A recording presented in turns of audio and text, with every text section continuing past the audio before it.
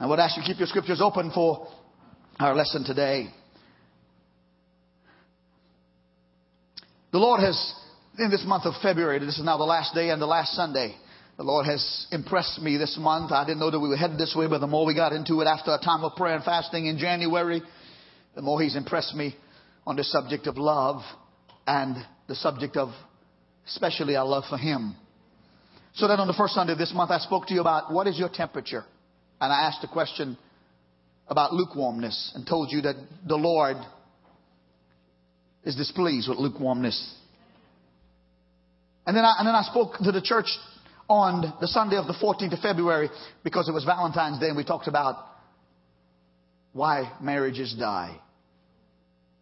And then last Sunday, I spoke to you from Galatians 2 and 20, and the subject was obsessed with the Jesus.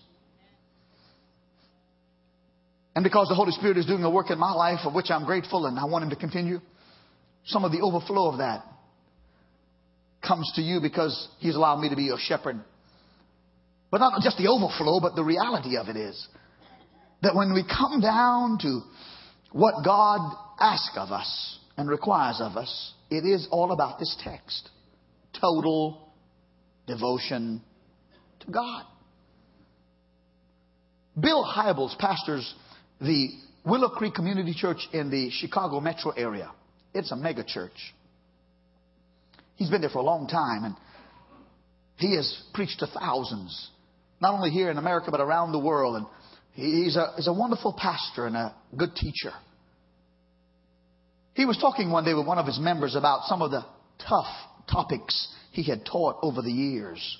Topics like hell, like sex and money and relational confrontations. Topics like self-discipline and self-denial. Tough topics he's preached over the years. The man asked him, of all the topics you've preached on, which has been the hardest to get across? And Bill Hybels stated, I don't even have to think about it. He said, becoming totally devoted to Christ. That's been the hardest topic to get across. Pastor Hybels considered getting across the aspect of a completely self-sacrifice or sacrificial lifestyle was his greatest challenge in teaching and preaching. He stated that for many people, total devotion to Christ means squandering the only life they have. Meaning, how can I be totally devoted to Christ and still enjoy life? And that question rings true for us today. The question for us is, do we consider total devotion to Jesus a goal worth striving for? I admit to you that over the years of ministry and reading the Bible, I have come to this passage many times like you have, and I must admit that sometimes I have downplayed it. That Jesus really didn't mean what He said when He said, thou shalt love the Lord with all your heart, with all your soul, with all your mind, and all your strength. I mean, how could you do that? And yet, the Holy Spirit beckons our review this morning about what really brings a relationship with God that lasts. And so for a few moments together, I want to talk about this thing of totally devoted to Jesus. What would it look like? I begin by asking the question, what is involved in total devotion? And the first thing is daily death. How exciting to start a sermon with dying. Daily death. The Apostle Paul in 1 Corinthians 15 and 31 said, I die daily. Well, what does Paul mean when he says, I die every day? Paul was living out what Jesus said in Luke's Gospel, chapter 9, verse 23. Jesus said to those listening to Him that day, if anyone desires to come after me, let him deny himself and take up his cross, how often? Daily, and follow me. Now, please understand when I tell you that when Jesus said to take up your cross, He didn't mean taking up a literal piece of wood. The cross represents death. And when Paul says, I die daily, and Jesus says, take up your cross, what is being taught here is that we need to die to ourselves and be totally sold out to Jesus. Here's a verse of scripture that I try to remember every week and pray before I come to church on the weekend. Romans chapter 12 and 1 says, I beseech you therefore, brethren, by the mercies of God, that you present your bodies a living sacrifice, holy, acceptable to God, which is your reasonable service. Look at the phrase, a living sacrifice. Now, here's a question that needs an answer. How can I die daily and be a living sacrifice? How is it possible? I mean, you ever heard the statement, the walking dead? Have you ever heard the statement, the living dead? Yes, you have. You're sitting by a few of them now. I just kidding. Just kidding. What does the Lord want of me, and how do I get closer to the Lord? A living sacrifice. Meaning that every day of my life, because I'm housed in the flesh and the devil's still alive and he doesn't like my devotion to God, every day in my life I will have desires and appetites and things that will come to me that Satan puts in my path to try to get me from my devotion to God, to which I must make a decision to die to that every day. Somebody else say amen.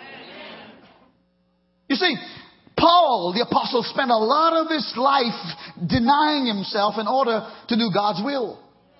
And I have come to learn that if we are going to be totally devoted to Jesus, we will need to die to some part of our flesh or ourself every day of our life.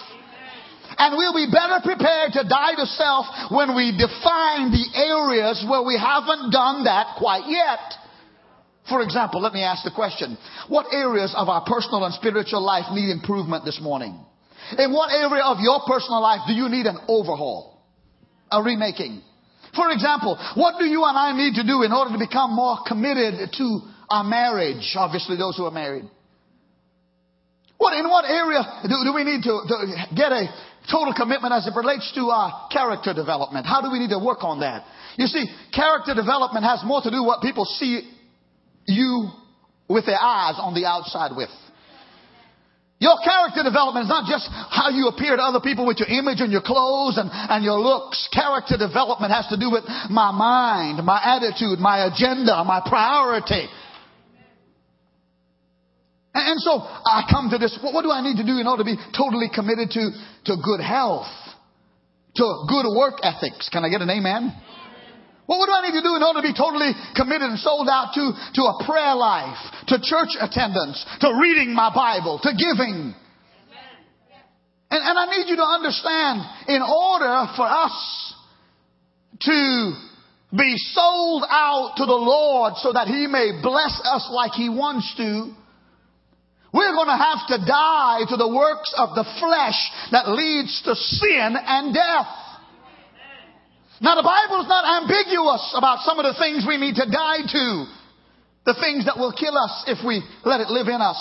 For example, Galatians chapter 5, verses 19 to 21 enumerates some of the things we have to die to. All of the things. It says the acts of the sinful nature are obvious. Sexual immorality, impurity, and debauchery. You got to keep pressing them down every day. Makes no difference whether you are a mature male or female. Viewing pornography in any way, shape, or form or fashion will destroy your relationship with God. We have to die to idolatry and witchcraft, the occult, and some of the other things that we do that we think innocent. If people spend more time reading the Bible than they read their horoscope, they'll get better blessed. We have to die to hatred and discord and jealousy. Sometimes we think the only sin that really will send us to hell is if we rob a bank or rape or commit fornication or adultery. These are sins of the flesh. Fits of rage. You know, it's amazing how Christian people try to legitimize their anger. Well, I'm Irish. Or I'm a redhead. And I just in my blood. Well, let me tell you something. I'm bald head and I'm Indian, and that don't give me no right to demonstrate unChristlikeness to anybody else. Fits of rage. Selfish ambitions. Dissensions, fussing and fighting all the time. Argumentation, factions, creating discords. Discord on the job, discord at school, discord at church. And it seems like everybody's world's got to revolve around our world. That's a work of the flesh. Envy. Jealousy. Some people they're jealous of others. It's not because they can't have what they have. It's just because they're not willing to pay the price. Work, sacrifice. You got to die to that. Drunkenness. And I ain't talking about being drunk in the Holy Ghost. Orgies, sexual orgies and perversions. You got to die to it. He says the similar things and the things of the like. Paul says, I warn you, as I did before, that those who live like this will not inherit the kingdom of God. I don't care what your theology is from the past. You have to have your theology based in the Word of God if you're going to make it to heaven. And we can't dismiss ourselves and say, well, I can have a few things in my life because I'm saved and God's going to get me through because He knows my heart. Let me tell you something. God is not going to save you just because of the intent of your heart. You're not going to make heaven by the intent of your heart alone. You're going to make heaven because you have willfully chose to deny the world and the flesh and the devil and take up your cross and serve the Lord and make it to heaven. Somebody ought to say amen. Those who live like this will not inherit the kingdom of God. You got to crucify the flesh. Last week I told you, Galatians 2:20. Paul says, I have been crucified with Christ. It is no longer I who live, but Christ lives in me. Please listen to me. In your own natural power, in my own natural power, we cannot overcome our flesh. We can't even control our own appetite and bellies at times. What makes us think we can overcome some of the imps and demons and hounds of hell? In our own strength. Pastor, how do I overcome anger? How do I overcome lust? How do I overcome jealousy? How do I overcome confusion and fighting and complaining? It's because you have one day decided that I need to crucify my old self and I need to let Christ make His abode in me. Somebody say amen. When you've been born again, the devil moves out of your house and Jesus makes a temple out of your body, and by the power of Jesus and the Holy Ghost, you can live above the world and the devil. No longer the I who live, but Christ lives me, in the life which I now live in the flesh. I live by faith in the Son of God who loved me and gave Himself for me. Total devotion. Here's a second indication of total devotion. Giving it your all. This is our text. Mark 12:30. And you shall love the Lord your God with all your heart, with all your soul, with all your mind, and with all your strength. And if there's another way to love Him, He would have told them that too. This seems to be the whole package. Oh, I feel anointed now. Let me give it to you in the Message translation because I like the way it's presented and it doesn't do any damage to the original. Jesus said, so love the Lord God with all your passion and prayer and intelligence and energy. I have the word passion underlined for a reason on the screen. It comes from the Greek word that means heart. What God is saying to us this morning is, I want you to put some heart into loving me. I want you to put some muscle, some energy, some emotion in your relationship with me. Help me out here, somebody. Yeah.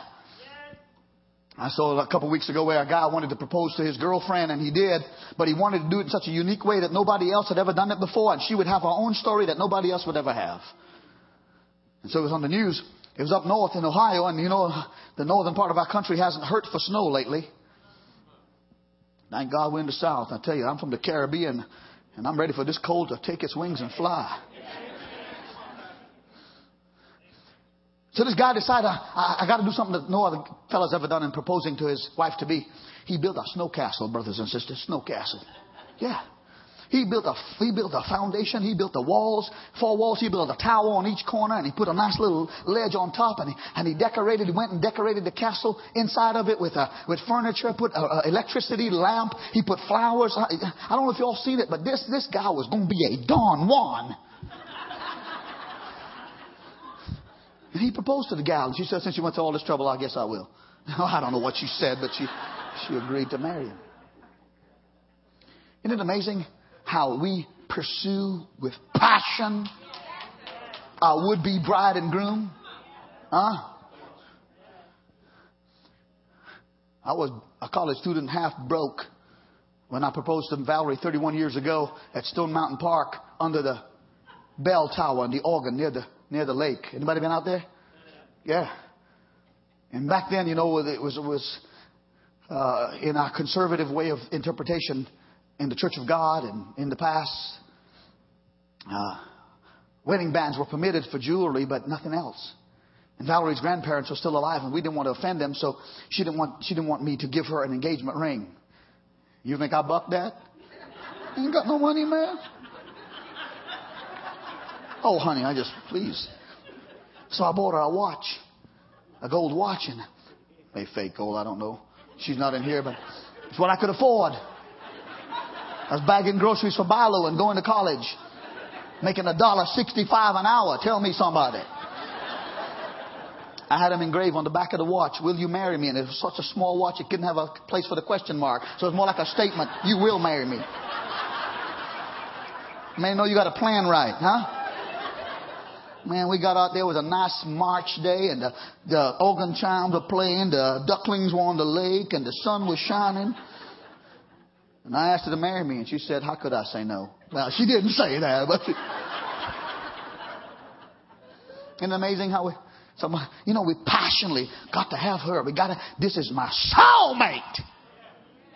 Somebody says 6 months before you get married, you could eat them up. 6 months after, you wish you had. I wonder what's going to happen 5 years from now about that castle out there in the snow. I wonder if it's going to be all wet.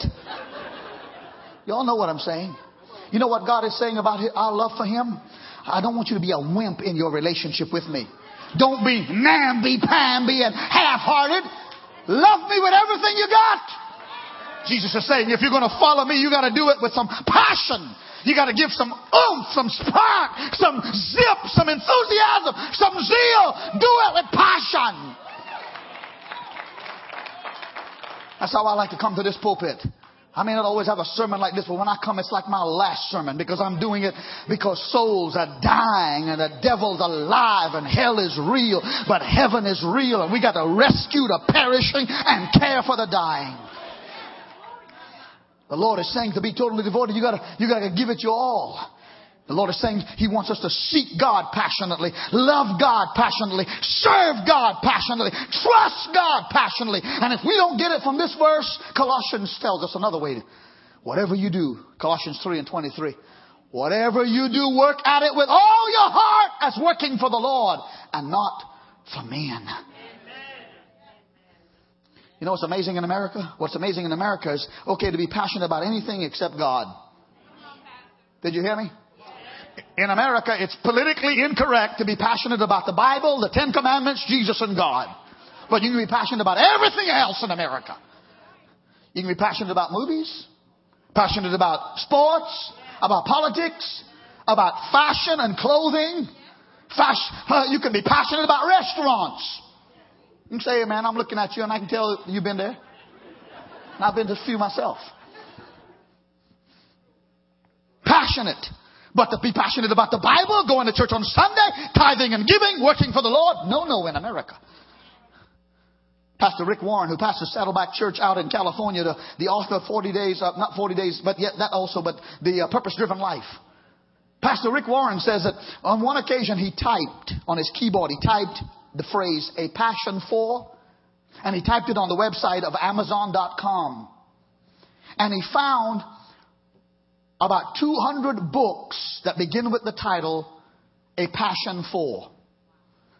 And he started looking at the list, and it went down alphabetically.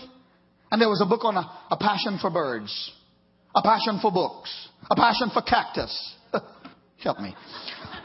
A passion for chocolate. That's understandable. A passion for fashion, for fishing, for flying, for gardening, for golfing, for hunting. There's even a book called A Passion for Mushrooms. Rick Warren says somebody's smoking something when they wrote that book. They're probably smoking the mushrooms is what he said. They ain't putting them in the salad. I ain't never had no passion for mushrooms. Anyhow. Oh, yeah, okay. Oh, God, help me. No emails. There's a book on a passion for needlepoint, for pasta, for ponies. A passion for potatoes and roses and shoes. There's even a book on a passion for steam. Steam, vapor. There's somebody else smoking something else. But in our culture in America, it's okay to be passionate about everything else except your religion, your faith, and your devotion to Jesus. Somebody go to a rock concert, somebody can go to a ball game, somebody could go to a political rally, and man, they can yell and scream and be passionate. They can lose their voice. Somebody go to their favorite ball game, and man, they're rallying for their team, and if their team loses, they cry. Publicly cry. He's over here, JC. Pastor JC and Pastor Calvin have a little something going about. Pastor JC thinks it's all right for Tebow to cry when he lost the game, Florida, and Pastor Calvin thinks that Tebow is a wimp. We'll see both of y'all in the parking lot. Y'all go at it. You let your favorite team win, man, and you jump up and you yell and you scream and you dance all over the place, have a big time, and at the sporting event, somebody see you do that, they think, man, what a fan! That must be a true fan. You come to church and the power of the Holy Ghost falls on us and the choir sings, I am, and Michael sings and they play and somebody gets out in the aisle and rejoice. Somebody come up to the front and dance a little bit, and the next thing you know, somebody who ought to be praising God goes, what a fanatic. What a nutcase. Yeah, right in the church. I look at some of you sometimes, and I know that you're the kind of person who yell at the ball games, and you yell when your kids at the soccer, and you yell when your favorite team are winning. You come to church, and if praise and worship go into overtime, you're scrinching, you're thinking, oh God, are they going to sing that again? Yeah. Oh man, you can yell at your wife, and you can yell at your children, you can yell at your husband, you can yell at somebody else. You come to the house of God, and you act like you're in the church of the Frigidaire. Yeah. I believe everything ought to be decent and in order. But I want to tell you something. Ain't no sport, athlete, person, ain't no president, ain't no Hollywood star ever died for my sins. Nobody ever shed their blood and hung on the cross to give me eternal life. None of them ever healed my body and give me a home in heaven. So excuse me while I get passionate for Jesus. Somebody give a Lord a clap here. Yeah. Hey, they're talking about you. Somebody's talking about you. I don't care if you're dignified, refined, and have every hair in place. Somebody's talking about you. They might as well talk about you being crazy for Jesus. Yeah. Yeah. I know I could. In 25 years, I know we could have grown this church larger if I'd wanted to be more refined. I know that. I've had people tell me that. I've known in past that I could grow this church larger if I wouldn't preach so plain about sin. I've had people tell me that. I've had people in 25 years tell me, if you stay off this subject a little bit, or don't touch this over here, we could keep these families and have a little more money and build more buildings, and we could be, a big church. Well, I'm thinking, I need these families. God called me to win people. I need the money so we can have the buildings. But I want to tell you something, friends. When I'm dead and gone, y'all going to forget me within a few weeks. But I want to burst heaven wide open, dancing on the streets of glory, hearing God saying, well done, my good and faithful servant. You preached it, you lived it, you had fire in your bones. Enter into the joys of the Lord. Yeah. I want to tell you something, brothers and sisters. I appreciate you paying me and giving me a salary. I remember when I wasn't getting much of anything. I remember when some people I pastored thought the pastor ought to be humble, and it was their job to keep him humble. So I'm not ungrateful for what God has done. But I want to tell you something, friends. When you come to this church, you are not going to get 3 points and a poem and a prayer. We are going to have the visitation of God the Father, God the Son, God the Holy Ghost, and lives are going to be changed, and demons are going to be cast out. And it may not be your favorite song or your favorite pew or your favorite pastor, but if you love God, you're going to be in tune, and revival's going to come. Give him a hand clap, somebody. Oh, my Lord. I got to hurry. No, I ain't got to hurry. I've been here 25 years. I prayed you guys in. You know what? It's not human nature to be passionate for God. Can I get a witness? Our human nature is to live according to our flesh and our desires. It ain't human nature to want to read your Bible and pray and fast, go to church and give your tithe and offerings. So you got to make a decision that you're going to do it anyhow. Can I get an amen? My Lord, the way the devil attacks and distracts, you can work and be healthy and wonderful 6 days a week. Come Sunday morning, you got this headache. Can't go today. You had the headache Tuesday, but you went on anyhow to job. Clocked in. You got them tickets for the Falcons or the Braves or the Thrashers or whomever else. You paid them tickets. We don't care if it's raining and lightning and thunder. I done paid my ticket, and I'm going to buy my popcorn and my soda. See, we could have grown this church larger too if you had a more dignified pastor. I've seen pastors that are like a big polar bear in the pulpit. And I've seen ushers that like were penguins in the aisles. Not here. No. There, no.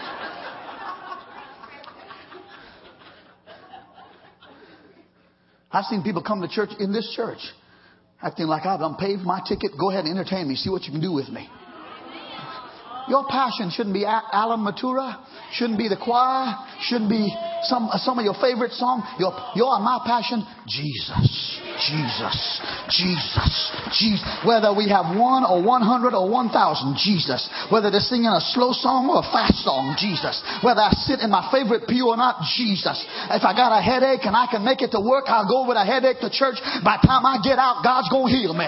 If it's raining and I can get out and be safe and I go to work and school, I'm going to go to the house of God because I won't leave there like I went in Jesus' name. Let me show you something else. It's a decision. Everybody say it's a decision. It's a decision to love the Lord with all your heart. Brother and Sister Addis will have been married 62 years. Sister Addis suffered a massive heart attack last Sunday morning in her plans to get ready for church. Sat over in that area right here. He's been in the ministry most of his adult life. And unless Jesus intervenes to keep her alive, he'll take her home within the next 24 hours, we're told. How do you stay married to the same person 62 years? You make a choice.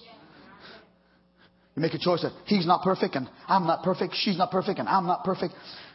But I didn't sign up for good times only.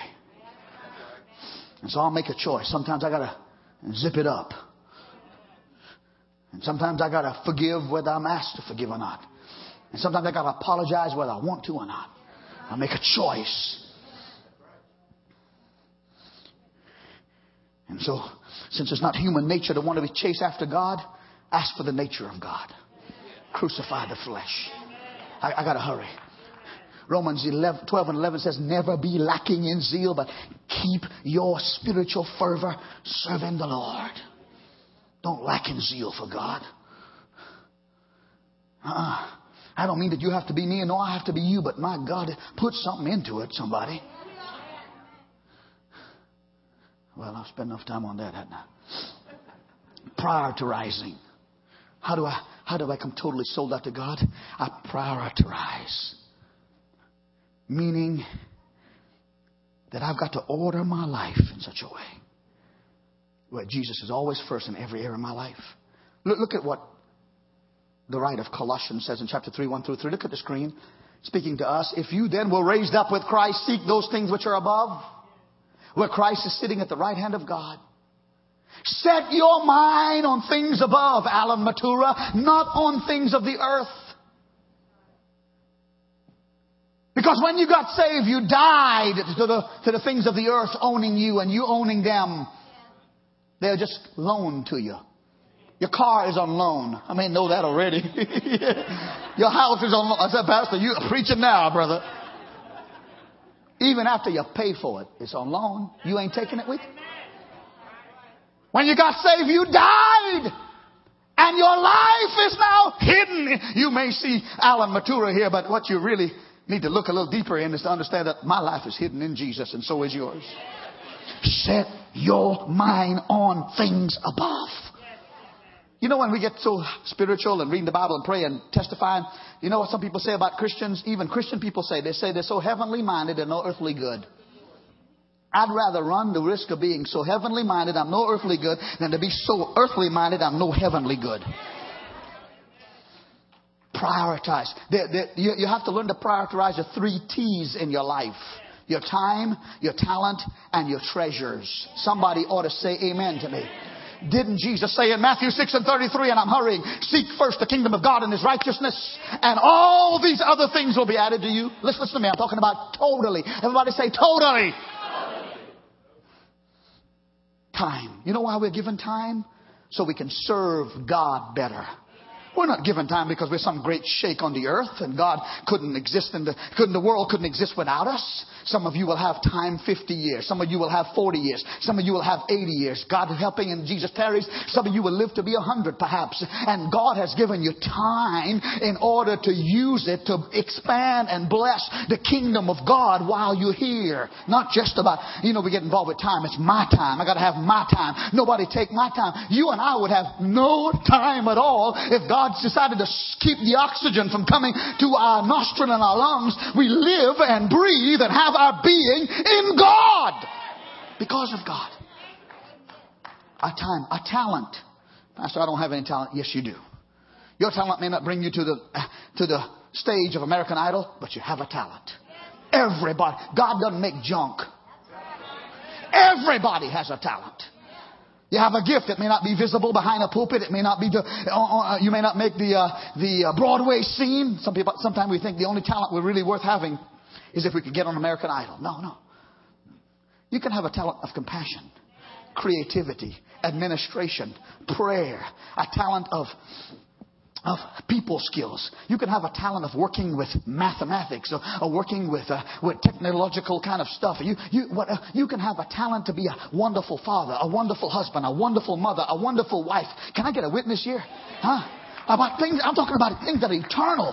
And I'm saying to you that when we say to ourselves, well, I got this talent, so I'm going to build me a bigger kingdom and build me a better name. And I'm going to concern myself with me, myself, and I. God did not give us our talent for our singular use alone. He wants you to use it to make an income and pay your bills. But He's given you a talent to use to expand the gospel and reach the unreached and bless your family. And so one day you get up to the Lord and He's going to reward you for using your talent.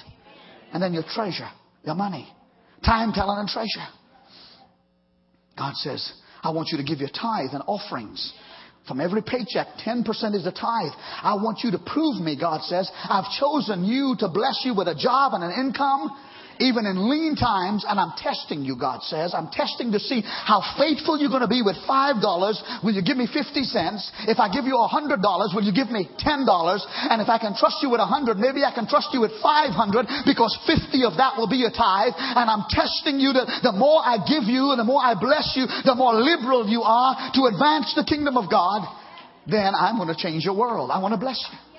Have you ever asked God or thought about, God, how can you pay for everything on your own, for sending missionaries, building church, doing youth ministry, helping the elderly, doing love in action? Why couldn't you pay for the orphanage? Why do you choose us? Because God says, He says, I choose you to test you so that I could bless you. Yeah. And if you'll obey me, you'll be blessed. Good measure, pressed down, shaken together, running over. God says, I'm testing you, but you can test me. Isn't that what the Bible says in Malachi? I'm testing you to see if you're faithful. Get your priorities right. Give your tithe and your offering. Put God first, even in hard times. God says, I'm testing you, and you turn around and test me and see if I won't bless you and open up the windows of heaven and pour you out a blessing. Well, there will not be room to contain it. Somebody ought to praise the Lord, because that's the truth. I got to hurry. Here's the last point I want to build on. Here's a mark of a totally sold out Christian. We allow ourselves to guard against distractions. Yeah. How many know that the closer you desire to get to the Lord, the more the enemy is going to attack that desire? When you say to yourself, you know what? As a teenager or college student in this sexually explicit world, in this sexually contaminated world, I'm going to college, I'm going to high school, I'm not going to have sex before marriage. I'm going to keep myself from my marriage bed, as God said, and be virtuous and chaste. You make that covenant known,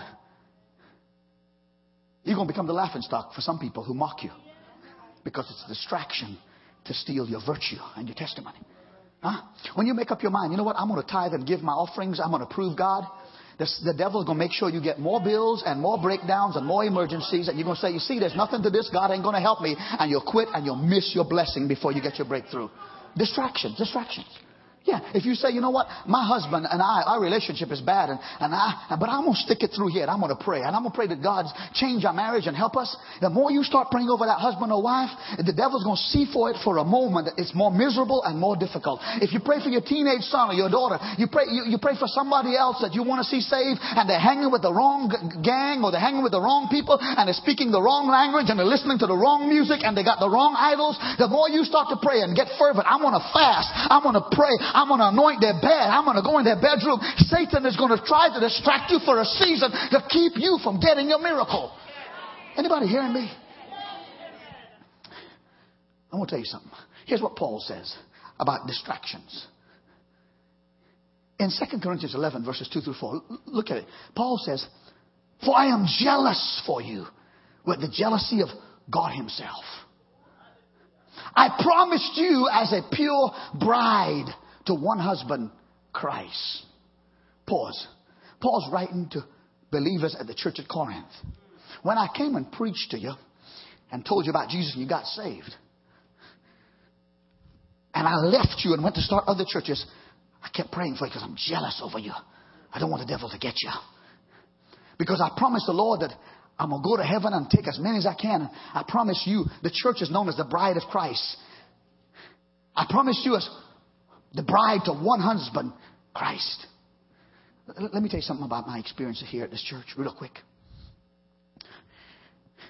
You don't pay me for some things. I appreciate the pay and I thank you. But let me tell you, as a pastor, if I was going to get paid for some of the stuff that I got to pray for and go through and fight the devil for, I'd have already gone out and gotten a secular job. I'm telling you. It's something I know, and I'm grateful to be paid. You understand? And I remember when I wasn't getting no pay and prayed, oh God, give me some pay, you know. But one of the things that God has helped me to do here for this flock in 25 years, I've learned and grown, is how to be jealous over you. I've been jealous over you because I don't want the devil to steal your salvation and you lose your soul. I've been so jealous when over the years, when a husband cheated on the wife, and it came for counseling, I've been so jealous, I wanted to go beat the tar out of that husband. I'm telling you, little old short Indian guy, I'm glad God didn't make me taller and stronger, because I'd be in jail today. Because I've been jealous over some of you. I've been jealous over some. I've seen people come to this church, not many, maybe one or two. I've seen somebody come in this church and steal one of our ladies or our men from their existing marriage right under my eyes and go and cause them to divorce and marry somebody else and left the church. I'm telling you, that's the devil's distraction. And you know, I'm jealous over you. I'm watching you. Some of you don't think I'm watching you, okay? Some of you, some people come to church, they ain't coming about loving Jesus and loving the song. They're looking for somebody to hitch up with. Yeah, I'm preaching now, yeah. When will that short, yelling, bald-head man shut up? So I can go out in the parking lot or in the aisle or in the common somewhere and chat with this gal. No, he ain't shutting up because he's jealous over that gal. And you are not going to steal her or him and drag them to hell with your lifestyle, with me standing here watching it. I am jealous and I'm going to guard you with prayer. Yeah. I'm jealous over you. Yeah. Some of your kids and some of your children who got with the wrong crowd. I don't mean this bad. I'm just being transparent. They need a good whipping. And I've been jealous so much I want to come and pull out my belt and beat the tar out of them. Who you calling your mother an old woman? And who you calling your father an old man? Who you cussing your mother? Boy, come here. Let me slap you into tomorrow. Jealous. Yeah. I'm jealous over you. I'm jealous over you when I see God prosper you and bless you. And you take that money that you bought that boat with and miss in church every Sunday. I'm not mad. I'm telling you the truth. I'm telling you the gospel. I'm trying to be a watchman on the wall here this morning. Yeah, if I was just getting paid to be nice, then we'd have 3 songs, 3 points, and 3 poems, and we'd all die. That kind of church, the next thing you want to do is go outside and throw up. But you got to come to a place. Sometimes it's not, sometimes it's really comfortable for me to just sit back there and just watch and observe. You see, but I'm in this position because God says, if you be the watchman on the wall and the keeper of the gate, and if Alan Matura, you're willing to stand between the living and the dead, I'll spare some marriages. I'll deliver some people off of drugs and alcohol. I'll deliver some people from demonic possession and demonic power, and I'll bring revival, and heaven will be more populated with people who were once going to hell because somebody said, I'm jealous. Look what Paul says in verse 3, but I fear that somehow your pure and undivided devotion to Christ will be corrupted just as Eve was deceived by the cunning ways of the serpent. Look at this. I got to hurry. You happily put up with whatever anyone tells you, even if they preach a different Jesus than the one we preach, or a different kind of spirit than the one you received, or a different kind of gospel than the one you believed. I know that some of the ways I preach here goes against the grain of some of the popular theology of America. Because I call homosexuality sin, and it is. I call same-sex marriage sin, and it is. I have told you that there cannot be a person who's a homosexual and born again at the same time. I have told you that a person who's a homosexual cannot be a pastor. God will forgive. God will cleanse them. I have told you, and we should love them. I have told you that those who willfully abort babies are committing murder, but God will forgive them. Can I get an amen? And I've not chosen to preach generic, and I know I could just kind of preach fluff and charm and beautiful stuff, but I don't believe we've had a house full every Sunday and God grow in this church because we just want fluff. I believe what we want is to be totally devoted and sold out to God and make heaven our home. I'm not against this different kind of gospel that some of you believe and listen to. I'm not against these people, but there's some popular people out there who are not preaching the gospel that Jesus gave.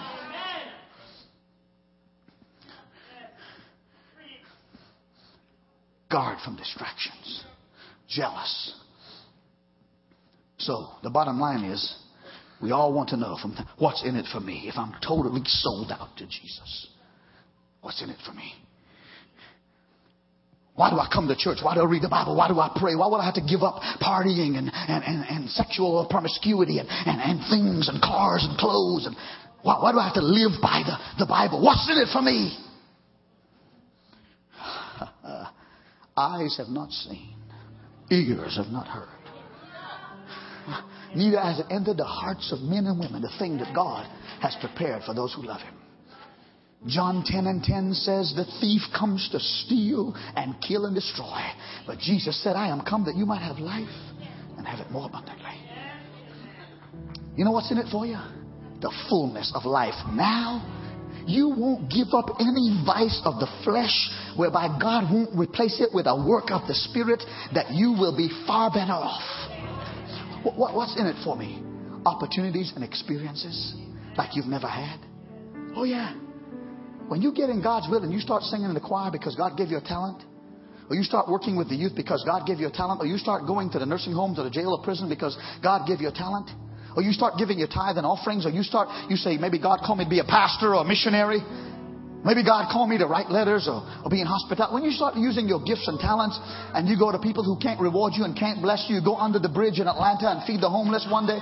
Can I get an amen?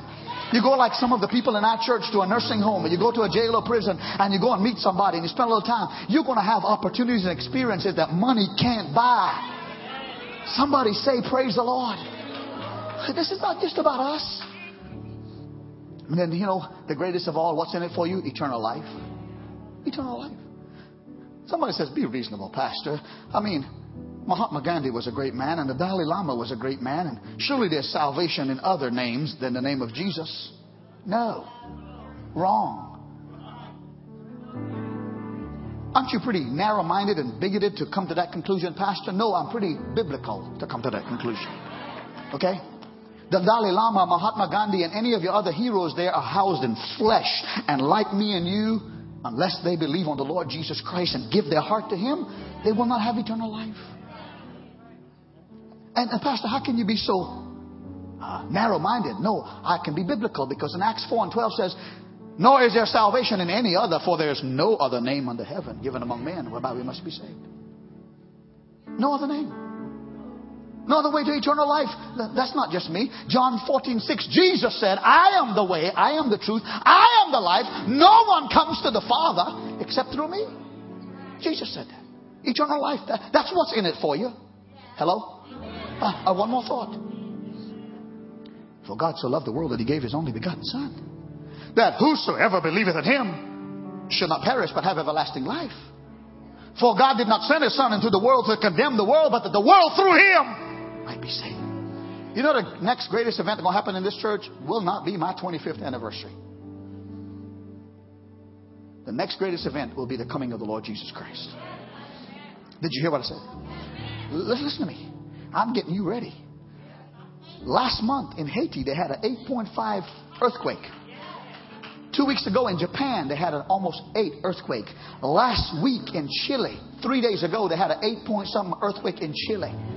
The Bible says, before the coming of the Lord, all of creation, the earth itself will groan and moan and travail for the decay that sin has put on it. The Bible says, before the coming of the Lord, one of the signs is that there's going to be earthquakes in diverse places, meaning various places where there were never earthquakes before. About a month ago in Chicago, there was an earthquake, tremor. Anybody hearing me? Don't you think that you're sitting here in Atlanta, Georgia metro area, the Bible Belt, the buckle of the belt, and we're not going to be affected? I want to tell you, the next thing you need to be doing is making sure that when the trumpet sounds, or I suck my last breath of oxygen, I'm going to be in the presence of my Savior. If you're ready, give a Lord a hand clap and stand to your feet all over this church. I'm ready and I'm praising God. Come on, come on. Thank you, Jesus. Come on, give Him some more praise. Yes, I'm ready. Yes, I'm ready. Passion, fire, zeal. Hear me, somebody. Yeah. I told somebody this morning, why did God give me this series of sermons coming up on the anniversary when I'm supposed to get everybody to like me? It ain't about liking me or not liking me. It's about Jesus. Jesus. I surrender all.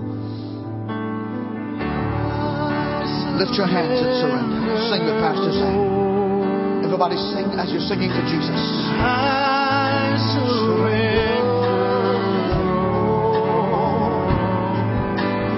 all to Thee, my precious Savior. Sing it again, everybody. Sing it like a big choir. Raise your voices and sing, everybody now. Lord, I surrender.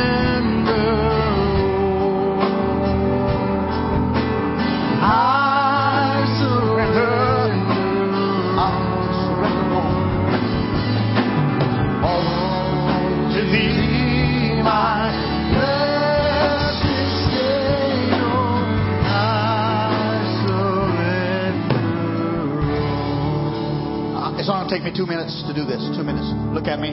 Nothing hidden, nothing concealed, nothing guarded that need to be out there. Pastor Matura, I got a little bit left over that I need to surrender today. It could be your soul for salvation. It could be coming back to the Lord, having gone astray. It could be some attachment, something in the closet of your life, something hidden in your life that is the one thing that you're still holding on to. And God says, no, you can't serve God and material things. Me alone. Pastor, I'm born again and I'm going to heaven, but I feel like I'd be more effective as a Christian if I surrender this thing. Nobody's going to judge you. I'm not going to judge you. We're not going to embarrass you. But Jesus said publicly one day, if you publicly acknowledge Him here on earth, He's going to acknowledge you one day before the Father. But if you deny Him down here on earth, He'll deny you. Pastor, there's something else I need to surrender. Wow. Pastor Zach and all of us, sing it one more time. Come and stand with me in the altar for a closing prayer if that's you. Come. Keep coming. When you come, begin to pray or surrender. Everybody sing with me. Come on. Keep coming. Come from every section. This is not about your husband, your wife, your boyfriend. It's about you and me. I surrender. Come on. I need Jesus. I want Jesus. Sing it again. When you come, lift up your hands in the altar and begin to surrender what you come for. I surrender all. Keep coming. Keep coming. Keep coming. Please. I beg you. Don't miss this opportunity.